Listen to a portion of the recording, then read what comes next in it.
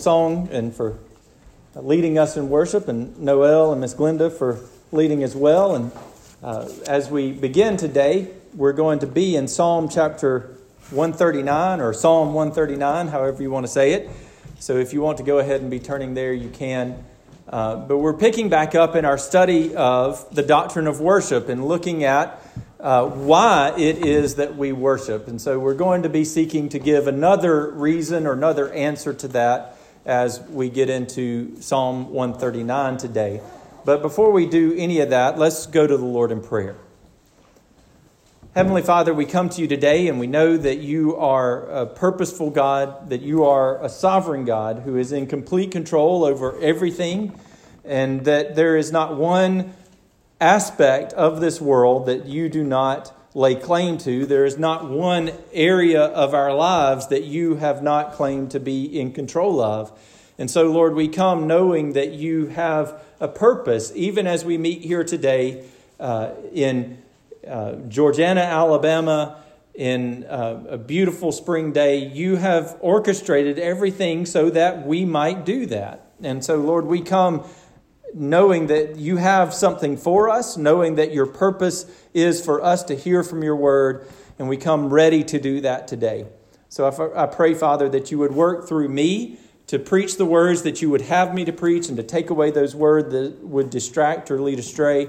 And Lord, that through the ministry of the word that you would draw your people near, and that if there's anyone here today who has not trusted in Christ as their Lord and Savior, that you, through the words that are preached, would bring them to faith in Christ. Lord, I pray that all things would be done for your glory. In Christ's name I pray. Amen. Amen. So last week we started to answer the question of why it is that we worship God. And we saw that the creation demands the worship of God. We saw that God has created this world in such a way that every aspect of creation demands that we worship God. And not only that, but that we are designed to worship God. God has made us for His glory, and He's made us to worship Him. And now most of us, when we answer the question of why it is that we should worship God, typically the first reaction I have to that question is to give the answer of creation.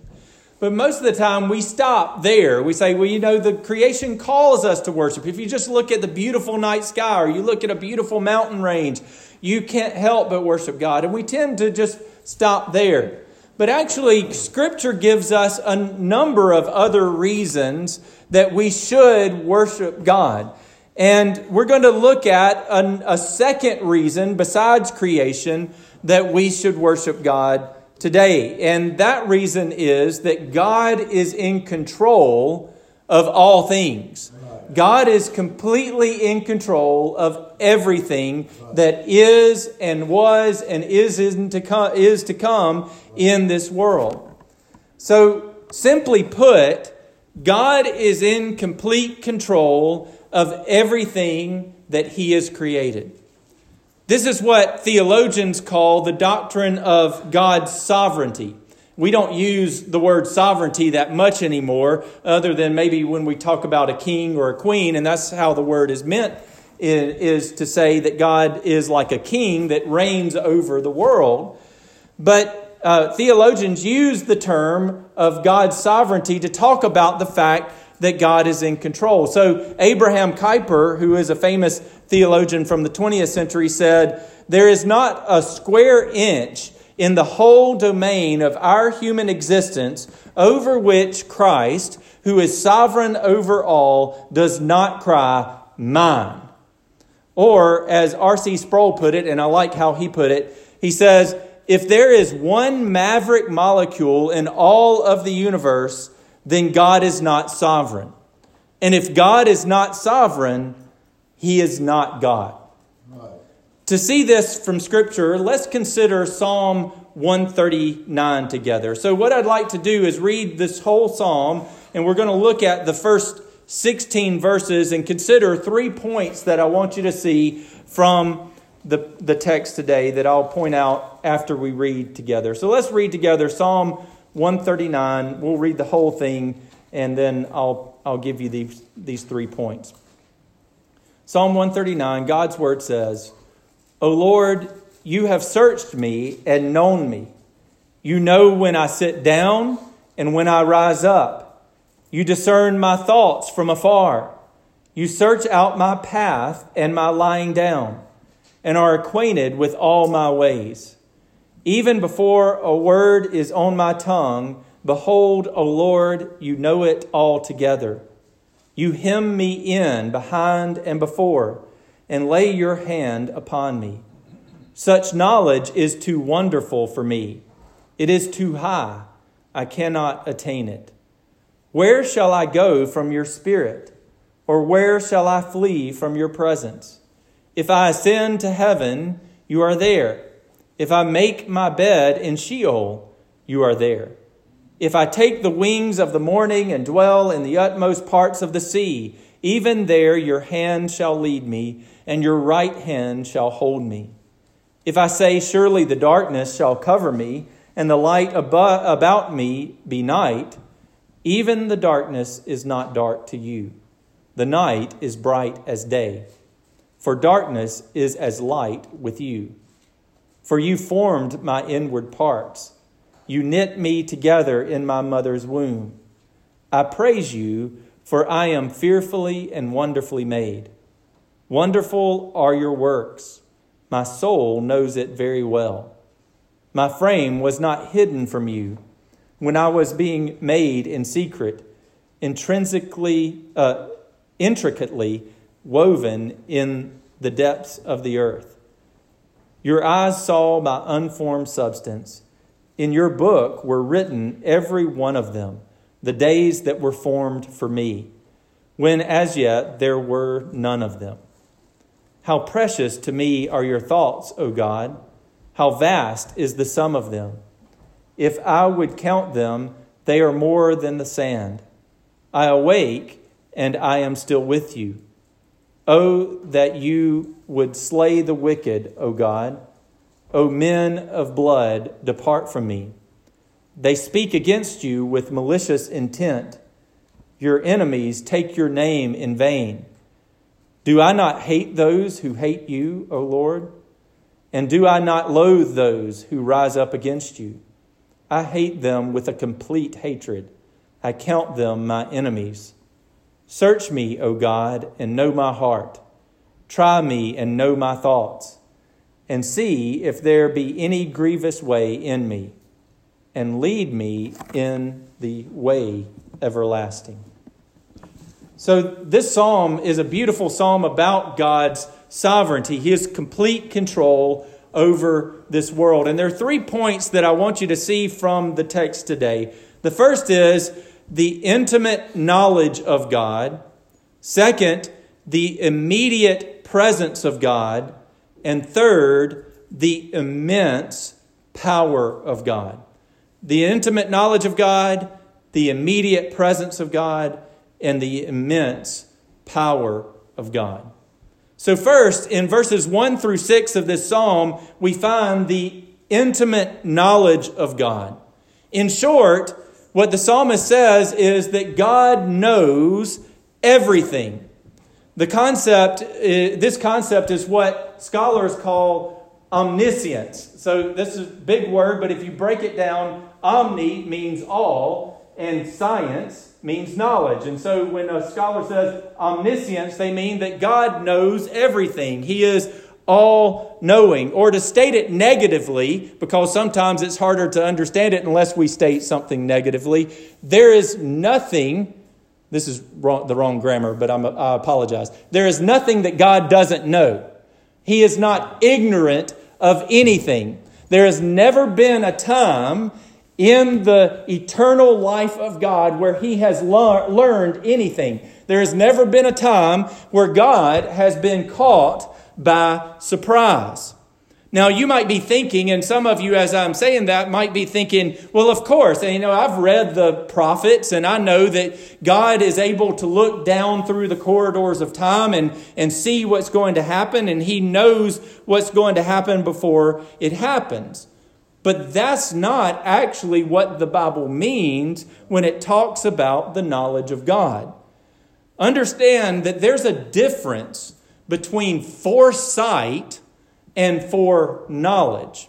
What we typically think of when we talk about God's knowing all things is we think of it like a soothsayer or like a seer of sorts, that he sees things before they happen. But that's not what the Bible means. The Bible means God knows it. And the reason that's different shows up right here in Psalm 139. Notice in verse 1, David says that the Lord has known me. In the perfect tense, God has always known me. And not only that, but he starts to list out all these things that God already knows about David.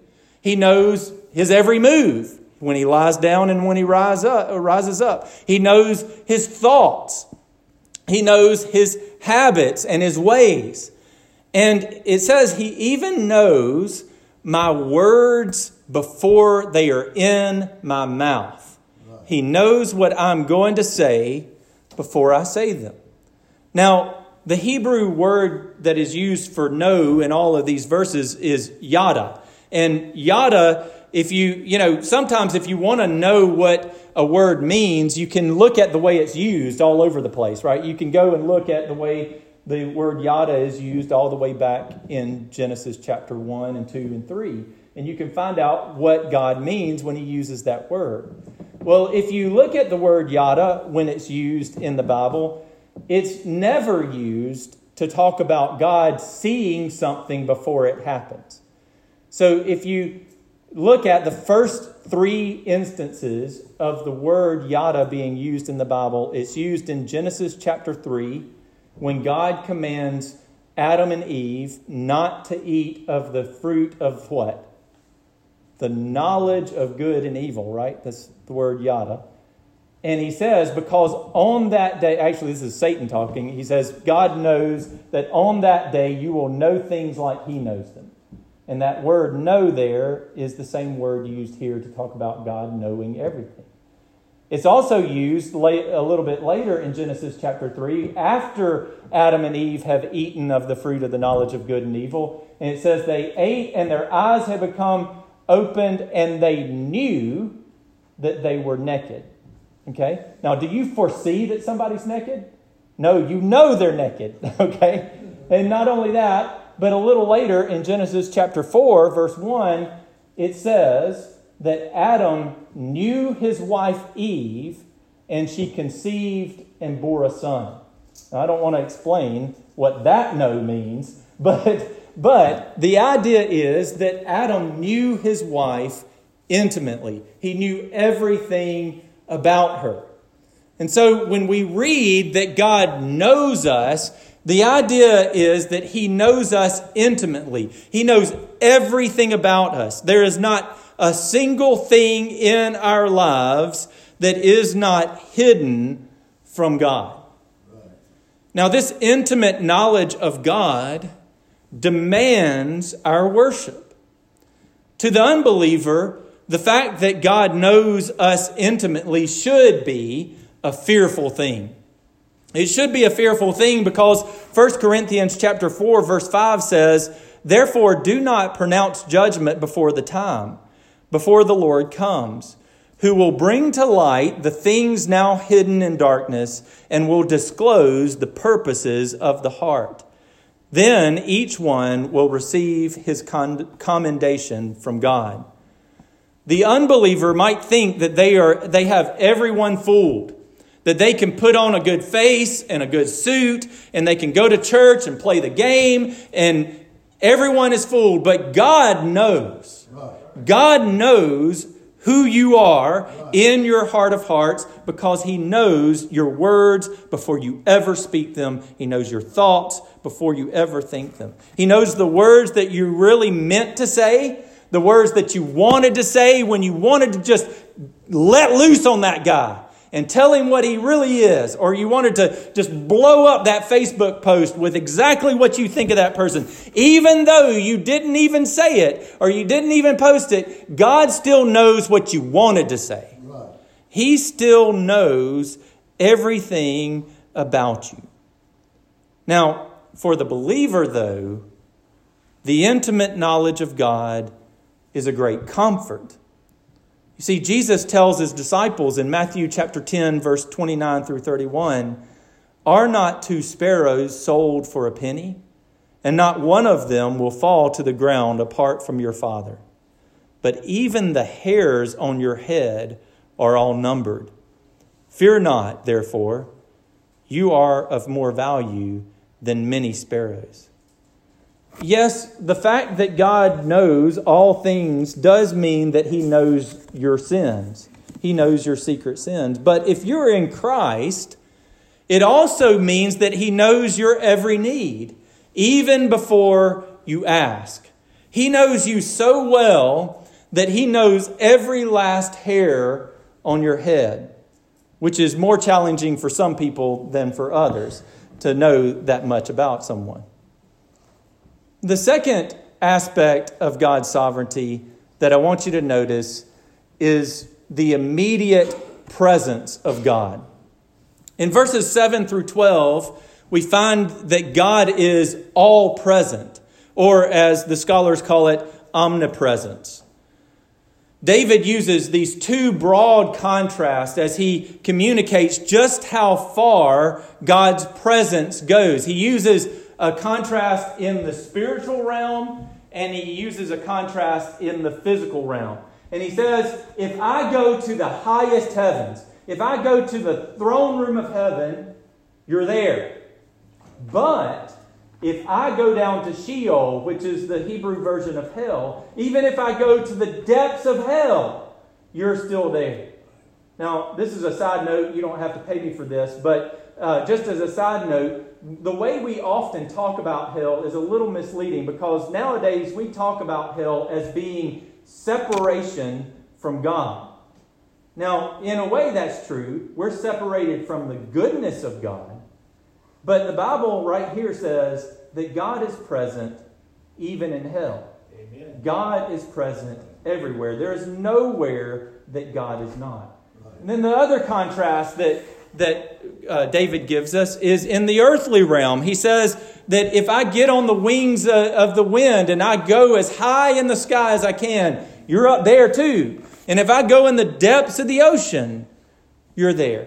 God is present in the spiritual world as far as that reaches, and in the physical world as far as that reaches. And again, for the unbeliever, the idea of the immediate presence of God is a terror, because it means that there is nowhere you can go to escape the wrath of God. He knows your every thought, and you can't escape his judgment.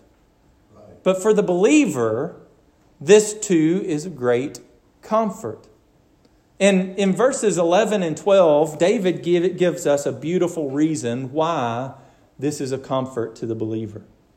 He says that even when I would despair because of the overwhelming night, even in that darkness, even when it seems there's no way that any light could penetrate that darkness. I don't know if y'all have ever seen a night that dark, but I grew up hunting in Garland, Alabama, where it's all swamp, and you get down in those swamps and you think there ain't no way I'm ever going to see light again.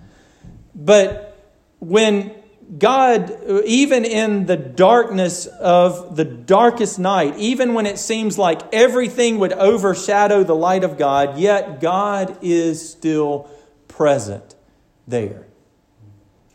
Even if we go through the struggle of cancer, God is still there. Even if we face persecution because of our faith in Christ, God is still there. Even if we lose everything we own in bankruptcy or a fire or just the way life goes in a pandemic, even if we lose everything we own or everything we love, God is still there. And the third aspect of God's sovereignty is his immense power. In verses 13 through 16, he gives this beautiful depiction of the intimate way that God forms every human being in his mother's womb. If you've ever been through the process of having a child, you know what David is driving at here. From conception to birth, the formation of a new life is a wonder to consider. Now, I remember with each of my children feeling completely helpless as to what I could do, because as a parent, there's not really anything you can do in the process of pregnancy and birth. Sure, the mother should take vitamins and eat well and all of that, but even the mother can't control the development of that little baby inside of her. And yet, week after week, month after month, that baby grows. The heart beats, the blood vessels form, the fingers and toes stretch out until finally, when the time is right, a brand new independent life is born into the world. And God is involved in every step that brings that life to be. God is powerful enough to make every human life that has ever existed. He's powerful enough to make the universe with all of its immense glory. He's powerful enough to sustain that bright burning sun and to cause the life that we know on this wonderful planet to flourish. God is all powerful or omnipotent. For the unbeliever, this should just add to his terror, because not only does God know your sins, and not only can He find you wherever you hide because He is present everywhere, but He is all-powerful and able to consume you in one dreadful act of judgment. And yet, for the believer, God's omnipotence is a great comfort, because the God who is the all-powerful judge is also the God who is the all-powerful Savior. This immense power of God is the same power that raised Jesus from the dead. And if He's able to do that, then guess what? He's able to raise you from the dead too. And there's one last unifying aspect of God's sovereignty that I want you to notice. Notice in verses 5 and in 16, David makes a particular point about God's control over his own life. In verse 5, he says that God hems him in. And then in verse 16, he says, "In your book were written, every one of them, the days that were formed for me, when as yet there were none of them." Understand from this that God's sovereignty is purposeful. God rules through His knowledge, through His presence, through His power. He rules over everything. So, Proverbs 16:33 says, "The lot is cast into the lap, but its every decision is from the Lord." Now, I want you to think about that. We call rolling dice a game of what? Chance, right? That there is nothing we can figure more random than rolling dice and waiting on the outcome. The reason we flip a coin at the beginning of a football game is we figure that's the fairest way, because it's a game of chance. It chances it could fall for the home team or it could fall for the visiting team. But what the proverb says here is that with every roll of the dice, with every casting of the lot, with every flip of the coin, even though we think it's the most random thing that we can do, the decision of every roll is from God. God is in control even of the most random thing that we can think of. And not only that, now we might think, well, sure, God's in control of the physical world. Yes, I believe He's fully in control of dice and mice and moose and all the things that are in this world. But is He really in control of my life? Is He really in control of the human realm? Well, consider what Proverbs 16:9 says. Proverbs 16:9 says, "The heart of man plans his way, but the Lord establishes his steps." Even the plans of men are under the sovereignty of God. Remember how terribly the brothers of Joseph treated him. They plotted and planned, and they sold him into slavery, and they lied to their father so that he could suffer for decades. But when Joseph was finally reconciled to his brothers and they pled for mercy, Joseph answered in Genesis chapter 50, verse 20, "As for you, you meant evil against me, but God meant it for good." I was reminded just this week in a fresh new way of just how applicable this truth is, because we tend to think that other things in our lives have control more than we think that God has control. So I saw this quote that's been floating around on social media, particularly since the election, that is attributed to Billy Sunday, and it struck me wrongly when I read it, and I thought, well, that'll go nicely in my sermon. So I thought I would read it to you, and you just pay attention to what you might think might be a problem based on what I just said, and I'll explain what I see with this that's a problem. The quote that's attributed to Billy Sunday, even though I can't verify that it actually is, because not everything on Facebook is true. The quote goes like this: "You cannot pray, 'Thy kingdom come,' and then rush to the polls and vote for the thing that is preventing the kingdom from coming." Now, there are a number of things that are wrong with that statement, but I don't have time to get into all of it. But there's one part that I want to point out. If God is sovereign, then there is no way to prevent His kingdom from coming. It concerns me that so many people think that this statement is right because it betrays the fact that we think the polls can control God. I mean, do we honestly think and believe that God is up in heaven just wringing His hands, waiting and hoping that we will vote the right way in the next election? Do we honestly think that Joe Biden is now thwarting the purposes of God, and that with the stroke of his pen by his feeble hand, he is preventing God from accomplishing His will?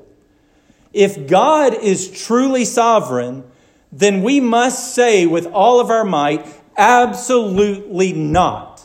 Right.